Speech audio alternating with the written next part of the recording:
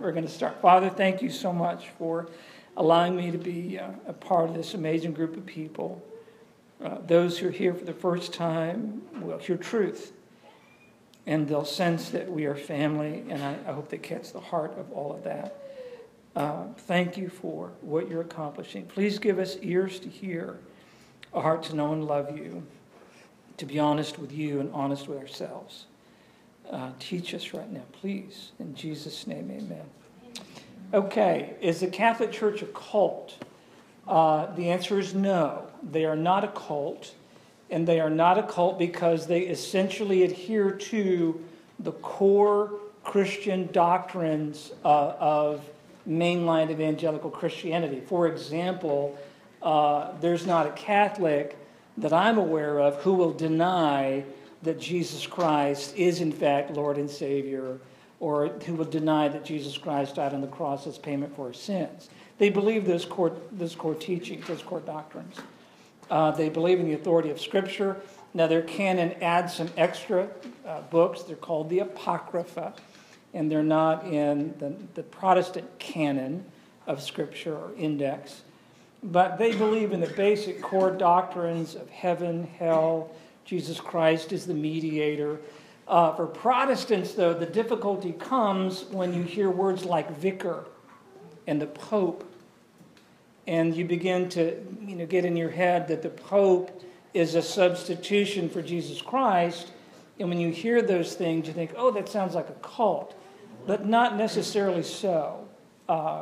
My daughter, Andrea, and her husband, Justin, they're studying at University of Durham. At their church, which is an Anglican church, they just have a new senior pastor, only his title is vicar. Okay? And it literally means, vicar means in place of. Okay? What we need to know as Protestants is it doesn't mean equal to. The Pope is not Jesus Christ. Vicar does not mean equal to. It simply means in place of. All right? That's all that it means. And so, does the church give the Pope extreme authority? Absolutely. Absolutely. And he can speak in Latin, it's called ex cathedra, which means from the throne, from the cathedral, and speak with great authority. Now, do I agree with everything that Catholic doctrine holds? Absolutely no. Absolutely no. I have no desire to go back and become a Catholic. They do get some things right. And quite frankly, some things we could take lessons from. They really do. Is the house of God a place of reverence? Yes. You bet it is. And sometimes we think it's just a gymnasium with a little Jesus sprinkled on it. We could learn some things about reverence. We can learn lots and lots of things from the Catholics. And they could learn some things from us, right? And so across the board, I would not classify them as a cult. Do I agree with everything they say? Absolutely no. I don't agree with most everybody, for that matter, when it comes to things. I'm so judgmental. I can find something wrong with about anything. So I'm that picky. But let's muscle in now on relationships. This is a great question. And by the way, again, let me tell you, if you have a question that's sensitive, let me know. If it's uniquely sensitive and requires age-appropriate audience, let me know. We'll make sure that we add staff in the children's nursery area, and we'll have a very adult conversation here. So, all right. Yes? The Catholic Church believes in the core values of Jesus, but they also add extra things that have to be in place in order to go to heaven. So where do you, the part of the Bible that says it has to be by faith alone? Yeah. Where does that? Yeah, and so here's how I understand it. Carla comes from a Catholic background too, by the way. As I understand it, and I certainly have not been to a Catholic seminary, but the 7 sacraments, are, how do I word this well? Carla, they are traditions that formed hundreds and hundreds of years ago that have become so entrenched that we see them as though they're actual criteria by which we determine whether or not we can enter the kingdom of God. Okay? For example, one of the sacraments is actually marriage, by the way.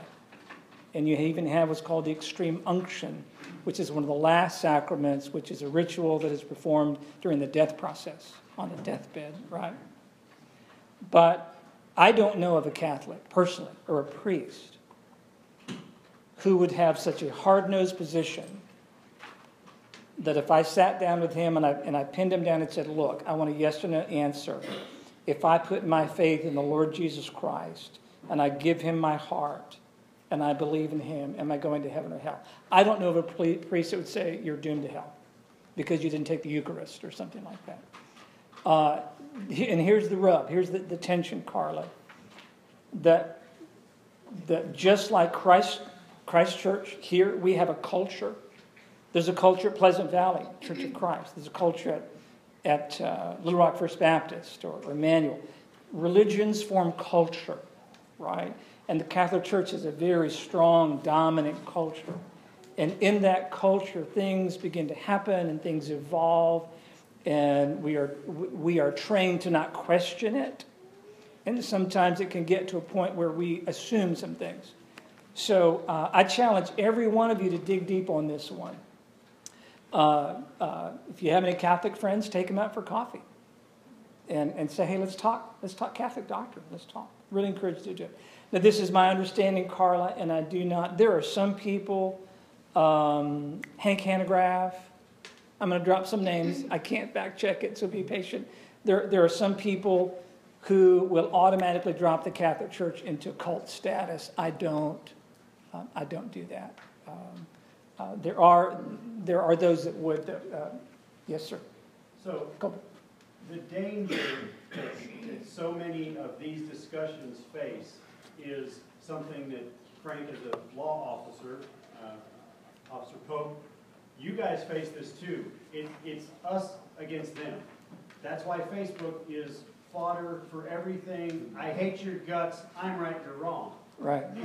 So in these discussions, you don't very often have the high thinking, as you say, where we can stop and have have coffee with someone who views religion differently than we view Christianity. And so the danger is wanting to distill it down, funnel it down to its basis. You feel this way, I feel this way, I'm right, you're wrong, we're done. And there's nowhere in the New Testament where that's really what we're trying to do. Exactly. Now, we get off track when we go through our Old Testament where Jehovah was trying to instill in his people a difference, to remind them for generations, you are to be set apart. But so the danger is us being weak in our faith and looking for an easy way out, an easy way to hit a button, turn off their torch, whatever it is, so we don't have to deal with them and agree on 7 points and disagree on 13. Whatever the numbers match out. We just need to be more mature in our faith and know that we can get further coming alongside them than we ever would just accusing. Yeah, there may be far more common ground than we realize, is what I'm saying. That's all. There are church denominations and things like immediately classified as a cult, the Moonies, Unitarian Universalism. I think it's absolutely a cult, there's no doubt. Anything that denies Jesus Christ as Lord and Savior, in other words, anything that moves away from him being the way, the truth, and the life, automatically goes into the cult category with me. Just instantly. I don't care if they get everything else right. If they get that one wrong, immediately cult status. Does that make sense? Yeah. What do you think about Scientology? Very similarly the same thing, but it's not necessarily a religion so much as it is a mental kind of way of life. Tom Cruise being the kind of the poster child for that one. So, this is good, Colby. Thank you for what you brought up about interaction with people, because this is really what it's about. Okay, so let's switch over. Let's switch gears to Christians and non-Christians. And this is a sensitive issue. Should we as Christians have friends who are non-Christians? Yes. And by the way, this in case you're here for the first time, this is in response to an invitation to ask me questions, all right? We are normally exegeting Romans on Sunday mornings and John on Wednesday night, but I wanted to give you guys a chance to do, hey, I get to ask my pastor a question time, which is really fun. I love it. So, for example, should a Christian have an acquaintance? I work out at the gym. I make a friendship with somebody. We're very, very different people. And we believe that this guy, there's no spiritual compatibility. He's an atheist. I'm a committed Christian. And, we're very, very different people. Should I just keep my relationship with him as an acquaintance? Should I keep it at that level? Or should I try to make him my best friend? Is there a line? What's the criteria between my friendships with believers and non-believers? So here's what I've done. I have dug in the scriptures. I spent lots of hours. And so I want to encourage you to take some notes. Okay, we're going to dig into a lot of scripture, and I want you to get this.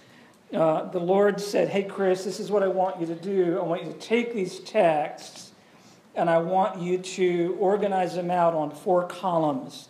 And so the first column is this: the scriptures that command us to avoid non-believers. The scriptures that command us to avoid non-believers. Exodus 23:2, you shall not go with a crowd or a mass to do things that are evil. Numbers 33:55, you are to separate from the pagan nations that in the land that I'm putting you, because if you don't cleanse the land of these pagan people and their pagan religions, you are going to be influenced by them. And then one of the most famous passages is about Solomon in 1 Kings 11. And in this text, it's a story about Solomon and all of his wives. Can anybody give me the quick version? What happened through all of his marriages? What did those wives bring to Solomon? Their own religions. And by bringing all of those people, all those religious, cultic, religious systems to Solomon, because of his devotion, a lot of these marriages, by the way, were political marriages, all right? Literally political, that if I marry the daughter of the king of this foreign nation, we won't be at war with each other. And so there are a lot of political marriages, not necessarily our ideas, American ideas of romantic marriages, those kinds of things. They're political marriages. But in doing that, it would require that he would have to honor her gods. And so they would bring pagan gods into Israel's borders, set up temples, set up cultic shrines and things to honor her deities. And in that, you immediately create spiritual cancer. You bring in a disease, a spiritual moral disease, into the borders of Israel, and it led to the downfall of Solomon. So are there scriptures that command us to avoid non-believers? Yes. Yes. Let me walk through all the columns because there's so much scripture here. What about, are there scriptures that command us to seek relationships with non-believers? Yes. Yes. One of the most famous being Matthew 28. Go into all the world, make disciples of all people groups, all ethnic groups from all nations, baptizing them, teaching them to be my followers. That's like the big one, right? Another big one, Matthew 5:16, you are the light of the world. Let your light so shine before men that they may see your good works and glorify your Father in heaven. So we have scriptures that say avoid non-believers. We have scriptures that say seek them out. Okay? For example, there was a religious movement, Colby, that started like in the 2nd century, particularly 3rd century, called monasticism. You should already get a clue on what monastic thought is. What does it hint at? The monastery. The monastery. Hide, go away, isolate. You know, the only way for you to really be pure is to go to a monastery and hide. Be an ascetic. Don't be in the world. And there was a time when the church thought that's how you do holiness. Radical and complete separation. But the scriptures do say it's implied that we actually have relationships with non-believers. Next column, we should avoid Christians. Some of you are grinning, like, well, I learned that a long time ago. A Christian been driving me nuts for years. So, amen, brother. So, but there are just some Christians that are really dangerous. Do you know that? They're really dangerous people. Wow. That's a lot of scripture, by the way, right? It's a lot. And we'll look at some of them. But it also says that we should seek Christians. We should seek them out. One of the most famous texts being Hebrews. And we'll get to that in just a minute. So I've highlighted, by the way, if you want to take a snapshot of all of those scriptures, now would be a good time to do it. And I'll click back to it a little bit later. I can include these scriptures also on the website if you want to have reference to them. By the way, this is not exhaustive. There are more scriptures available. But for our sake, I was laughing with talking to Justin Allison yesterday and said, Justin, I get 30 minutes and I need 3 hours, so I've got to do the best I can. But there's actually many more scriptures, but these are kind of the heavyweight passages.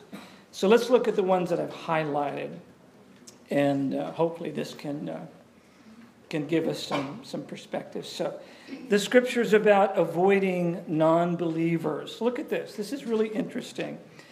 Do not be bound together with unbelievers. For what partnership have righteousness and lawlessness? Or what fellowship has light with darkness? Or what harmony has Christ with Belial? Or what has a believer in common with an unbeliever? That's a great question. What do we have in common? And at this text, we're going to say, not much. Except that we're all made in the image of God. You might start there. But what really does a believer have in common with an unbeliever? Or what agreement has the temple of God with idols? When he says temple, he's referring to your body. And that's, by the way, plural. Our bodies. We as the bride of Christ. Our bodies collective. What do we have to do with idols? We don't. There is no point of commonality. For we are the temple of the living God, just as God said, I will dwell in them and walk among them, and I will be their God, and they shall be my people. By the way, that's a very Old Testament idea. Marlon, I'm not sure about the religious culture in Brazil, but in Israel, there were many, many gods. Consider the Psalms. When the psalmist says, you are a God above all gods. Doesn't it say that in the scriptures? Doesn't it? Sure it does. You're the King of Kings, you're the Lord of Lords, you are God above all gods. Well, in Israel, there were lots of gods to choose from. And in all the Semitic people groups, the Arab people groups, the Palestinians, there's lots of gods to choose from. Lots of them. And you could worship a whole host of them. But when Yahweh shows up and creates his people group and literally births this people group known as Israel, Yisrael, God fights for this people. Yisra, to fight for, to contend with. El is God. Yisrael. The people group that God's going to fight for. Israel. When God gave birth to Israel, God says, you're to have no other gods before me. I am your God. Does this make sense? And so you can hear Old Testament theology coming out in Paul. I will be their God, and they shall be my people. I've got an exclusive relationship. No other gods before me. Therefore, look at this idea. Here's isolation, separation, Colby. Therefore, come out from among their midst, these pagan people groups, and be separate, says the Lord, and do not touch what is unclean. And I will welcome you, and I will be a father to you, and you shall be sons and daughters to me, says the Lord Almighty. And yet, Matthew 28, seek non-believers. And Jesus came up and spoke to them, saying, all authority has been given to me in heaven and on earth. Go therefore and make disciples of all the nations, baptizing them in the name of the Father and the Son and the Holy Spirit, teaching them to observe all that I commanded you. And lo, I am with you always, even to the end of the age. How in the world can you isolate and separate and yet win ethnic groups to Jesus Christ at the same time? How do you do that? Because if we're not careful, this is a radical contradiction. Of course, it's not, but it appears to be at first blush, right? Absolute avoidance, insulation, isolation, separation. And yet Matthew says you've got to get involved in the lives of people that are not Christian, and you've got to help them discover that Jesus Christ is the way, the truth, and the life. It's discerning the radical unbelievers between the acceptable unbelievers. Help me to know what you mean. So, say a radical non-believer is someone who banishes all other thoughts and beliefs. Mm-hmm. But then you have an acceptable non-believer who accepts different religions but chooses not to Embrace. embrace them. Okay. Yeah. So Yeah. what if avoid the non-believers is saying avoid the radicals and seek them is to find the ones that could be accepted? I think you're onto something. Yeah. In other words, you can't talk to someone that refuses to talk. So if there's someone that would welcome a cup of coffee and a dialogue about whether Islam, Allah of Islam is the one true God, or Yahweh, the God of Israel, is the one true God, let's talk about it. And if there's willing to have a good, heady conversation, sure, I think it's great. But there's some that say, no way. So there's tension here. All right, now look at the next one. What about Christians that we should avoid? And there's lots of scriptures here. If anyone comes to you, now think of it this way. If a guest comes into Christ Church, this is a plural you, plural pronoun. If anyone comes into all y'all's church, and that's Greek, believe it or not, that's pure Greek. If anyone comes to all y'all's church, no kidding, and does not bring this teaching, do not receive him into your house, and do not even give him a greeting. Do not give him the greeting. The greeting in the earliest church would be maybe a kiss, the holy kiss. It would be a handshake. It would be literally saying, Christ is in me, he is in you. We are brother, sister. He said, do not do that. For the one who gives him a greeting participates in his evil deeds. Wow. Someone brings a foreign teaching and says, oh, no. Jesus Christ is one of the ways to God. There's maybe a dozen more. I just happen to know a few more, and I just want to share those with you in church on Sunday, because here at Christ Church, people get to talk. And at that point, if we greet this person, we have just endorsed and approve of pagan, cultic teaching.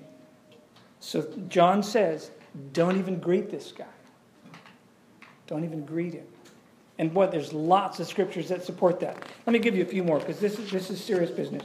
Paul writes in Romans 16, brothers, keep your eye on those in church who cause dissensions. There are troublemakers in church. They just like to stir it up.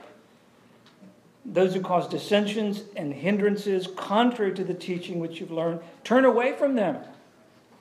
For such men, women are slaves to themselves, not of Jesus Christ, but to their own appetites. This is powerful. 1 Corinthians 5. I wrote you in my letter not to associate with immoral people. Not to associate with immoral people. Now, if you stop there, you go, aha, Paul says separate. But he corrects it. He says, I did not at all mean with immoral people of the world, or with the covetous, or swindlers, or idolaters. For then you would have to go out of the world. You'd have to be dead. You'd have to leave planet Earth to get away from immoral people. He said, actually, I wrote to tell you, do not associate with a so-called Christian brother or sister if they are immoral, or covetous, or an idolater, or revile, or a drunkard, or a swindler. In fact, don't even eat with such a person. Don't even eat with them. Wow. Now, how's that for a standard in church? Make sense? Paul says this, for what does the church have to have business judging outsiders? It's not our place to judge and critique the moral behaviors of non-believers. In other words, it's none of our business to bring moral judgment on an unbelieving world. Where does the moral judgment fall, Colby? Right here. Right here. This is where the moral ethics and the moral judgment code is carried out. Right here. Right? Think of it this way. The woman caught in adultery, which is a complete scam. It was a total setup. Okay, why did the guy get away? Where's that guy? It was a total setup. But what did Jesus say to the woman? Where are your accusers? And she said, I don't see them. She said, I don't accuse you either. But then what does he say? Go and sin no more. There it is. Grace and truth. So there's lots of scriptures that deal with the idea of separation. How about this one? This is a verse that you should have marked in your Bible. 1 Corinthians 15:33. Can anybody quote it? Just off the top of your heart? Come on, Mason. What's that? Bad company corrupts good morals. Absolutely. Edie nails it. 1 Corinthians 15, it says, don't be deceived. Bad company corrupts good morals. By the way, Edie, some trivia. A Greek poet actually said that before Paul did. Paul's quoting, how's that for irony? Paul is quoting a secular Greek poet who made that famous statement. That a good man who spends time with bad people becomes a bad man. His name is Menander, by the way. Menander is his name. So I think it's cool that Paul quotes him. It really is. Don't be deceived. Bad company corrupts good morals. Okay? What about seeking Christians? Look at Hebrews 10:30 or 23. This is back on the screen. This is beautiful. Again, plural pronouns. Let all y'all hold fast the confession of our hope without wavering. For he who promised is faithful. And let us consider how to stimulate one another to love and good deeds, not forsaking our own assembling together as is the habit of some, but encouraging one another, and all the more as you see the day drawing near. So there's lots of scriptures that can be kind of organized and categorized in these 4 columns that I told you about. The scriptures that we are to avoid non-believers. We're to seek out non-believers. We're to avoid certain Christians, the radical, troublemaking Christian who's a hypocrite. You know, I don't want a drunk with his whiskey-laden breath in my face advising me on the virtues of being sober. No. When you sober up, let's have a conversation. But meanwhile, I don't want to hear about your expertise on self-control and sobriety while you're out of your mind drunk. No. We'll save that conversation for a different day. Okay? And then we're to seek Christians. As I'm fond of saying, we really need each other. You know what? We really do. To grow, to mature, for this ongoing live, kind of self-correcting thing that we do at Christ Church, where you hold me accountable. This pulpit is not anything goes pulpit. Okay? I submit myself to you to open accountability.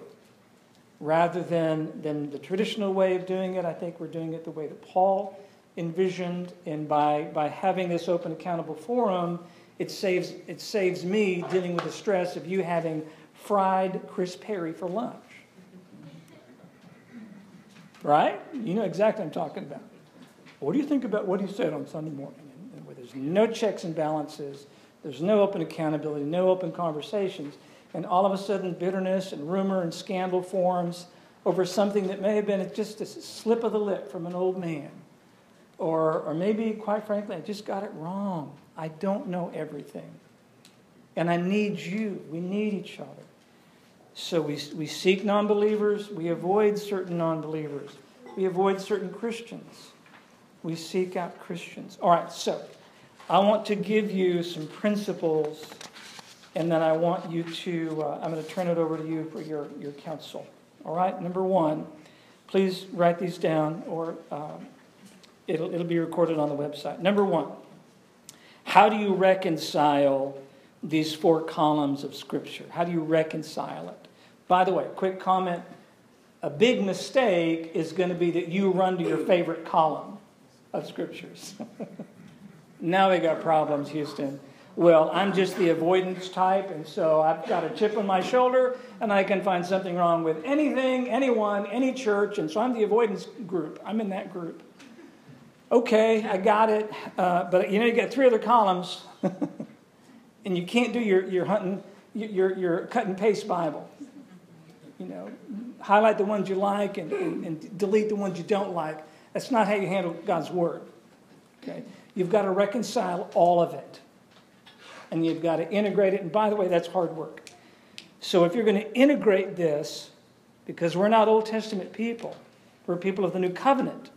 But how do you integrate it and make sense out of it? Here we go. Ready? Number 1, please write this down. We must acknowledge that we have a command to be pure. We are commanded to be pure. And what I mean by that is spiritually and morally strong. That's what I mean by purity. We are commanded from both the Old Testament and the New Testament perspective. We are commanded by God to be people who are pure. And that means spiritual and moral purity. Okay? Meaning by that, in case you need the blunt statement, we can't be chasing after idols, spiritual impurity, chasing after moral corruption, a kind of pornographic way of doing life, and call ourselves obedient Christians. Can't do it. There's no reconciliation between light and darkness. You don't reconcile those things. We are commanded to be pure. Purity is, in case you're wondering, purity is the imitation of Jesus Christ through the finished work of Christ on the cross by His blood, through the power of the Holy Spirit. Please listen to this. What is purity? It is the imitation of Jesus Christ through His finished work on the cross with the power of the Holy Spirit. That is purity. Purity is God's will for all Christians. No exceptions. Purity is God's will for all Christians. For example, Paul writes in 1 Thessalonians, "For this is the will of God, your sanctification, that is, that you abstain from sexual immorality, that each of you know how to possess his own vessel in sanctification and honor, not in lustful passion like the Gentiles who do not know God, and that no man transgress and defraud his brother in the matter, because the Lord is the avenger in all these things, just as we also told you before, solemnly warning you, God has not called us for the purpose of impurity, but holiness." God has called us to holiness. 1 Peter 1:16, "Behold, it is written, you shall be holy, for I am holy." Purity is the will of God for all people. And you know that purity has everything to do with your relationships. Everything to do. Makes sense? Paul writes in 2 Corinthians 7:1, "Therefore, having these promises, beloved, let us cleanse ourselves from all defilement of flesh and spirit, perfecting holiness in the fear of God." Secondly, not only are we commanded to be pure, we are commanded to be missional. We are commanded to be missional. Okay? Am I making sense by the word missional? Missionary, we got a mission purpose.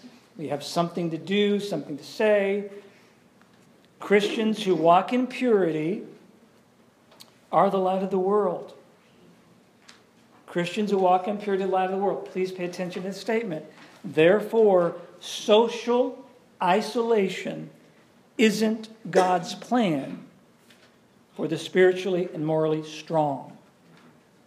Do you understand? Social isolation is not God's plan for the spiritually and morally strong. Okay? What does it mean to be missional? 3 quick comments. It means modeling the values of Jesus Christ. Modeling the values of Jesus Christ. It means, secondly, to talk about him. You've got to bring up the name Jesus Christ. Do you understand that? You can't be embarrassed to speak his name in public places. Like there's some kind of taboo by saying the name Jesus. We've got to talk about Jesus and his kingdom. Third, and this is the hard part, here's the rub. Please pay attention. We've got to be spiritually and morally in control in these social situations. For example, I can't fact check this. If I could get into a TARDIS police phone booth and go back in time, I would video record the event and then play it for you next Sunday. But I just have this hunch, Colby, that when Jesus Christ was hanging out with the drunks, hanging out with the tax collectors, hanging out with the prostitutes, hanging out with the liars and the thieves, guess what stopped happening? Thieving, prostituting, Yep. stealing. Yep. Maybe. Yeah. At least those people. Yeah, we can't historically fact check it. So if we're typical Facebook thinking people, then we have nothing to base our lives on. Oh, I can't fact check. It's not on Facebook. High feeling, low thinking. Come on. Come on. High feeling, low thinking. Let's reverse it. Let's go high thinking, low feeling. Let's do that. The fact is, those people were converting. They became followers of Jesus Christ. The drunk stopped being drunk. The tax collector stopped collecting taxes. Now that's an idea. I like that one. The prostitutes stopped prostituting. The liars stopped lying. The thieves stopped stealing. And they became followers of Jesus Christ. That's the idea. You know, we say, well, can I go to a drinking party, graduation, high school or college drinking party, and can I be light in a dark world? Can I just kind of set the example? Well, yeah, for about 5 minutes, maybe. Till everyone's so lit, they have no idea what's going on, and you think you're having an example when you're not at all. Don't be deceived. Bad company corrupts good morals, and by the way, for a lot of the non-believers, it's pretty fun to watch a Christian fall. Did you know that? Pretty fun to bring a Christian down. Pretty fun, and they'll do it. They'll make it happen. Here, just one drink. Hey, how you doing? Talk to me. How you doing? Have a beer. Just get it started. Loosen it up a little bit. If it's some medical folk here, all you got to do is drink some alcohol, and you put the front lobes to sleep. Ventral medial prefrontal cortex, orbital medial prefrontal cortex goes to sleep, and all of a sudden, common sense is gone. Posted on Facebook Live. Front lobes are sleeping. It's called, you've been anesthetized, by the way, is what's happened. You put to sleep in the front lobes, but the primal part of your brain, midbrain, is alive and well. Yeah, let's put the lampshade on our head, some soda straws up our nose, and dance. That'd be fun. Let's go midbrain. Yay! No checks and balances. I mean, it's fun to bring a Christian down. It's a show. We're commanded to be missional, but that means when you are in those missional situations, you're in control.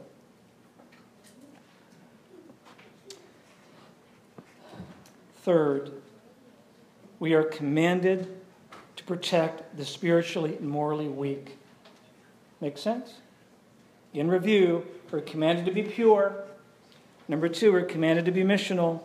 And number 3, we're commanded to protect the spiritually and morally weak. For example, Dr. Michelle Cretella, MD, pediatrician, had submitted a peer-reviewed article on transgender ideology being talked about and pumped into the hearts and the heads of little children. And do you know what she classified that dynamic as? Child abuse. Child abuse. Little children don't have the front lobes. The VMOMPFC I talked about, front lobes, smart part of your front lobes. That material doesn't mature until your 30s, early 30s, late 20s for some. Really doesn't mature. And you're giving moral information to children that do not have the capacity to even begin to process what they're told. And we as Christians are obligated to protect the spiritually and morally weak from information that the pagan, the lost world is pumping out en masse. There is a time to isolate and insulate, and that is one of them. All kinds of research on children who are exposed to violence on TV at an early age. It predisposes them to aggressive behaviors as adults, especially when it's same-sex identification. So the little boy sees the big, tough, handsome man smashing things and blowing things up and shooting things with 1,000,000 rounds, and the little boy identifies with the older adult male, and that action predisposes him to become a violent, aggressive adult, male. Just like the little girl attaches to the older woman. Okay. This is fact-based information. You can check it if you'd like. It includes also exposing children to sexuality, concepts of human sexuality, sexual situations, innuendos, double entendre, which is loaded up on primetime TV and in movies such as Despicable Me 1, 2, and 3. It's all there. If you'll get eyes to see it and ears to hear it, it's all laced in seasoned in Despicable Me and other movies like that, including issues of alcohol use, exposing kids to that, predisposing them to engage in moral behaviors they cannot handle when they're entering into adolescence. All right, so how do you reconcile these 4 columns of Scripture as a Christian? You reconcile them by, number 1, realizing you're commanded to be pure, realizing you're commanded to be missional, but you're going to be effective in being missional when you are the strong. Okay, if you're weak, entering in a situation like this, you're not going to be able to handle it. The lost people are going to bring you down. You know the law of gravity? You know the law of gravity, right? Pretty powerful, isn't it? Unless you're real strong and you can break the force of moral gravity, they're going to pull you down. You are not going to pull them up. One of the things I've told my daughters from their earliest age, I would tell them that they are powerful and they have the ability to make moral choices. And I would tell them, look, you can step down morally anytime you want. And you can get on their level and you can engage in any behavior you want. And you can get on your limits, Rebecca. You can get on their level. Guess what? And when you do, you can't step back up. You can't. You can go down anytime you want to. Doesn't matter. It's easy. Come back. But you can't get back up. And I said, you do your dead level best to reach down and pull them up to your level. Do not let them pull you down. Do not.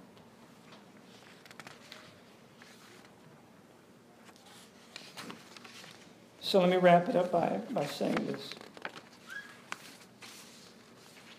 We as Christians are to be missional. We are to commit ourselves to being the salt of the earth, the light of the world. We're committed to be the hands and feet of Jesus and welcome. Yes. But, quote unquote, if your relationships with non-believers maintain a spiritual, if your relationships with non-believers can maintain moral integrity, spiritual integrity, continue to be missional. Do it. Have meaningful, deep relationships. Be the missionary to the lost friends. Do it. But if they are creating in you spiritual and moral weakness, then you must pull back. You must seek isolation, social isolation, at least for a time, until you can regain some spiritual and moral muscle. We live in the tension between don't be deceived, bad company corrupts good morals, and you are the light of the world. Let men see your light and glorify your Father in heaven. So, a final thought. Some of you men here, you might see yourself as being just Iron Man. You're just tough, and you're morally strong and spiritually strong. Just because you are doesn't mean your wife is. And just because you and your wife are strong doesn't mean your children are strong. Therefore, there are certain people and certain programs that do not need to be in your home. Make sense? Okay? There's got to be a safe place. All right. There's tension for a Christian to live out the command to be pure, the command to be missional, and the command to protect. To not be deceived, bad company can pull us down. That includes pastors, church staff, doesn't matter who it is. Anybody can be pulled down. Gravity is gravity. Okay? It's powerful. I got a question for you, Chris. Yes. What if a Christian, you know they're a Christian, Sure. is pulled down and he comes to you?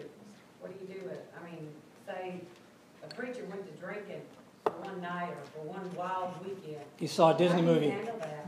Yeah. Well, I'll tell you what. I mean, this really happened. You will back up. Just- Oh, no, I've got lots of stories about it, yeah. In fact, tell you what, let's just jump right into it, okay? I'm going to turn this over to you. You're the gifted body of Christ. At Christ Church, we believe in the work of the Holy Spirit. That if you're born again, the Holy Spirit is inside of you, and that you are gifted by a Spirit. So there may be someone here this morning that's going to speak rather prophetically. Or there's going to be someone here that's going to speak words of mercy. Because maybe there's somebody here that you're so morally beat up, you're so down on the floor that you think you'll never get up. You can't recover from the moral bondage that you're in. Maybe you need to hear some words of mercy. Maybe some encouraging things. Some discerning words. So we're going to take ownership of this. But in response, I know I have a friend at a church, and he had what I would consider to be a small-scale moral stumble. A very small scale. And that church came down on him like thunder and lightning, immediately fired, and gone. Kicked out the door. Is that how the body of Christ should treat a church staff member, or anybody for that matter? And I think the answer is no. That there should be some system in place where we can counsel, nurture, love, heal, and a plan of restoration should have been in place, and there wasn't. And it has brought irreparable damage in that man's life. Now, in my mind, the church committed the greater sin.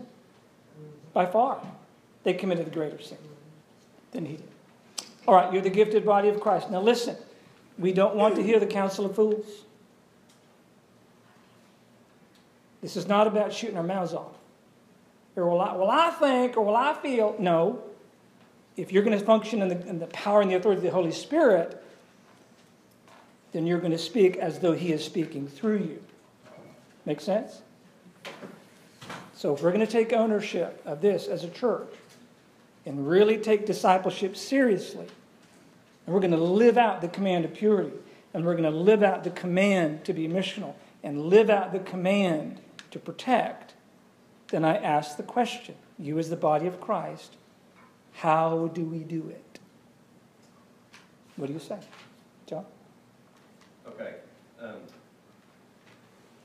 had this, since you've been talking, I've had this story I really want to share about. A really dear friend of mine, since we were talking about the Catholic Church and this and that, because I like to just let relationships that I have with people be like my answer to that. And I have a dear friend that lives in Benton that I got to work for her. Her name's Taffy.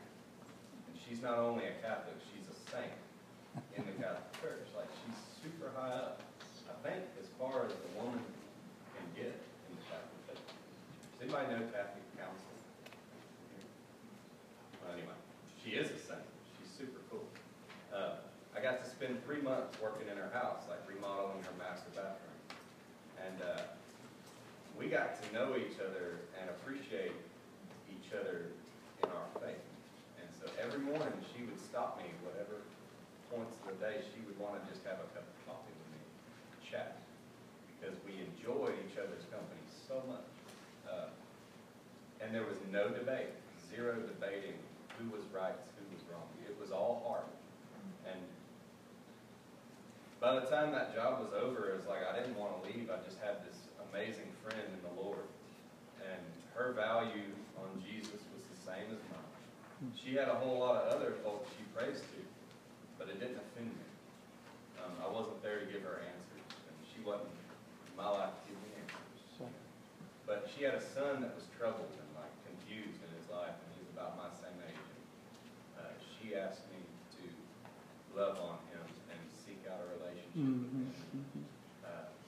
We would pray for her son while we drank coffee. She would pray with me for my brother who was troubled in those times together. I mean, she's a sister.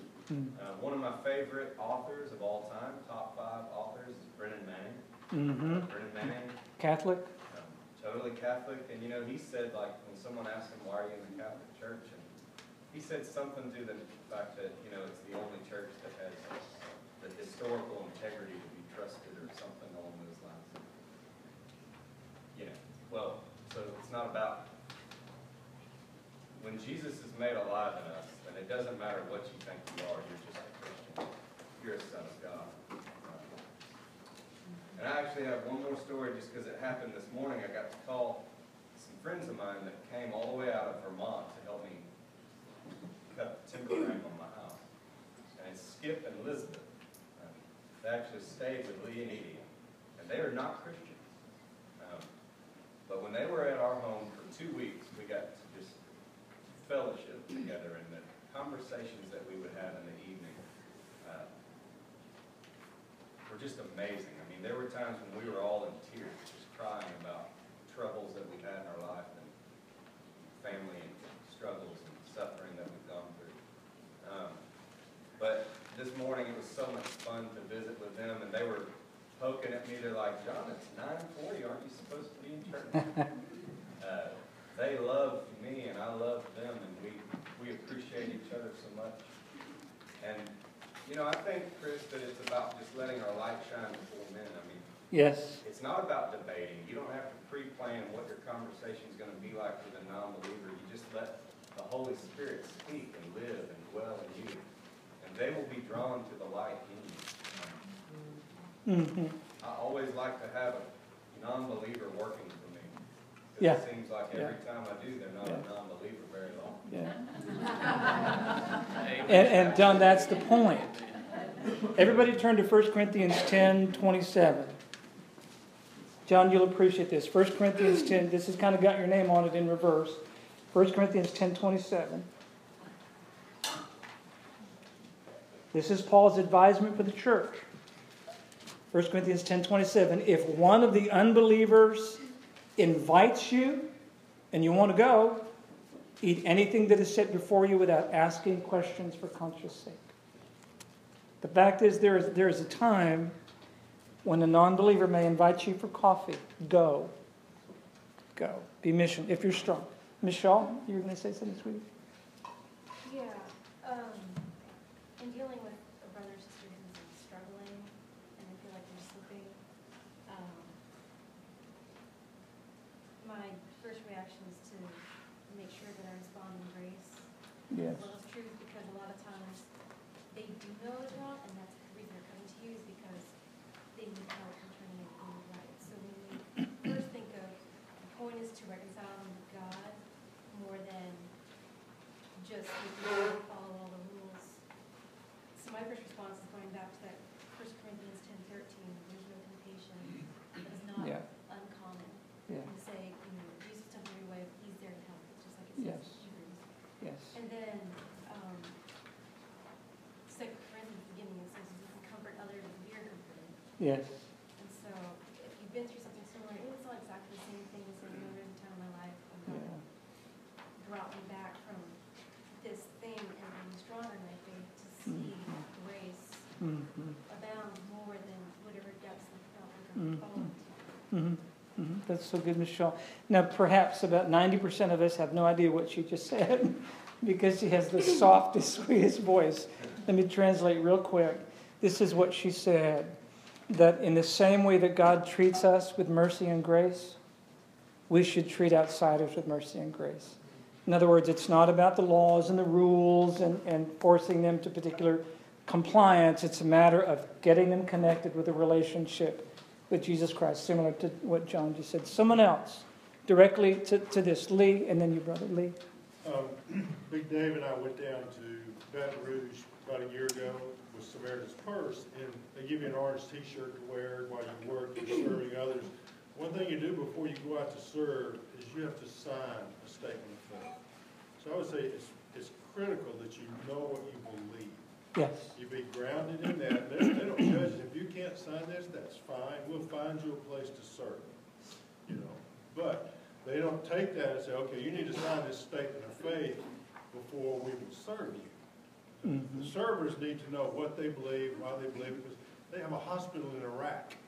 I'm sure that those are not all just Christians that are coming to that hospital to be served, but you know, the servers need to know what they believe, why they believe it, and be secure in that. And it was interesting to me because we were on staff at Campus Crusade. We had to do the very same thing, and there's the statement of faith will evolve as the culture evolves, because you have to take stands that the culture is now blending lives. So there's in the statement of faith now is, do you believe that marriage is between a man and a woman? Yes. And I guarantee you that was not a Campus Crusade for Christ statement of faith 25 years ago. Mm-hmm. Mm-hmm. Exactly. It is in there now. Yeah. It is in Samaritan's First statement of faith. Yeah. You may have seen the press on Eugene Peterson. Anybody see that? Raise your hand. I'm talking about Eugene Peterson. Yeah, he's the man that did a paraphrase translation. Actually, it's pretty good at spots, called The Message. But he was recently, it was presented that he had a completely non-biblical view of marriage and a relationship between one man, one woman for life. And then he retracted some things. So yeah, if we can't settle right and wrong, how are we going to be strong and morally and spiritually strong in this world? If inside the church it's anything goes, just don't talk about it. Keep it quiet. Anything goes. How are we going to be the light, the salt of the earth, and light of the world? You're right. Yes, brother. Kind of going back to your question 5 minutes ago, how do we discern what's the right way to work within the scriptures? Yes, yes. And your example that you gave of the church just coming down really hard. Yeah. And coming out of a background that kind of, I did the same thing. A lot of believers have a tendency, when confronted with the sinful nature of somebody, is to take the scripture, go to the scripture immediately, and then start beating people over the head with the scripture. Yes, yes, yes. As I've learned later in life, that's not the way God intended it to be. So we have the presence and the indwelling of the Holy Spirit. Our first reaction to something like that should be get on our knees, pray that the Spirit guide us and direct us in how to deal with that specific situation. And it kind of gets controversial because a lot of people want to base their decisions, and rightfully so, on this work.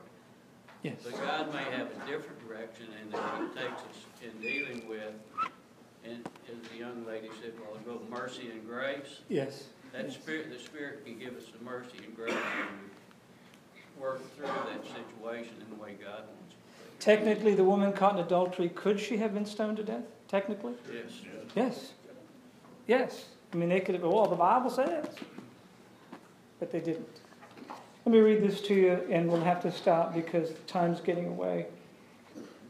Paul writes in Romans 2,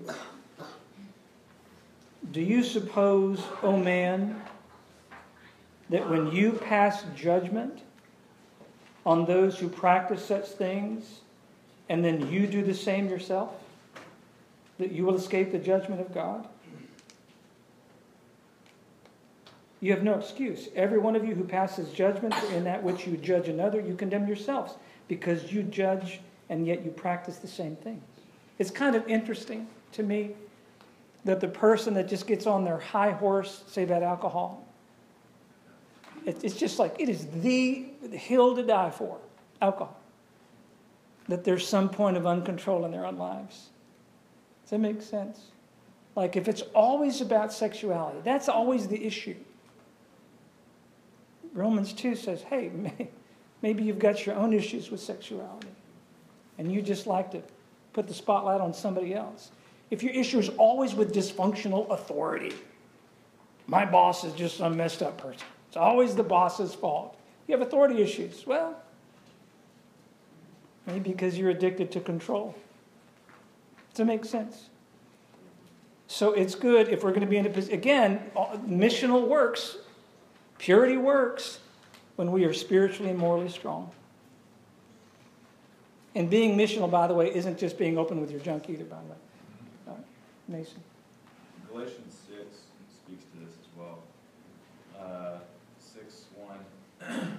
Brothers, if anyone is caught in any transgression, you who are spiritual should restore him in a spirit of gentleness. Keep watch on yourself, lest you be tempted too. Bear one another's burdens, and so fulfill the law of Christ. For if anyone thinks he is something when he is nothing, he deceives himself.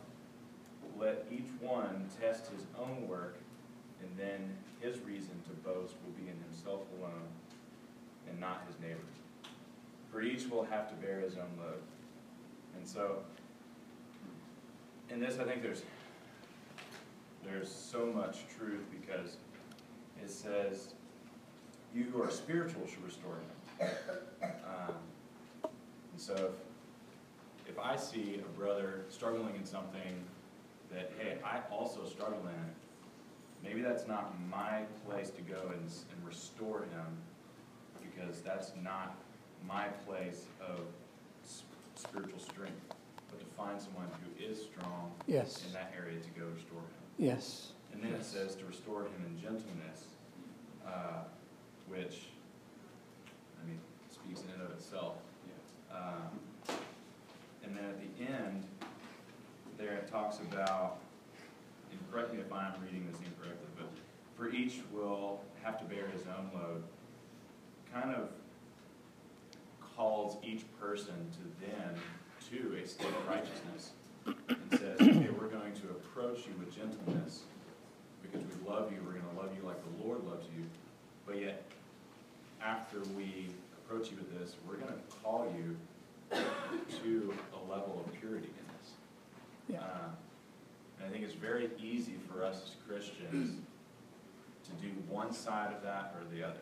To come to them in gentleness and say, it's okay, it's fine, it's all right. And then they continue in that sin, it's fine, it's all right. Continue in that sin, it's fine, it's all right. And never call them to a level of purity. Or it's easy for us to come the other way and say, no, you need to be stronger in this. So get your stuff together. Yeah. But forget the gentleness. Yeah. That's so good. Let's do this. I want you to bow your heads, close your eyes. Can we do that? I want you to do some pretty deep soul searching right now, okay? Try to close out all the distractions. This is what I want you to do. I want you to ask the Holy Spirit to reveal to you, is He calling you to purity? Then what do you need to deal with? What do you need to lay on the altar?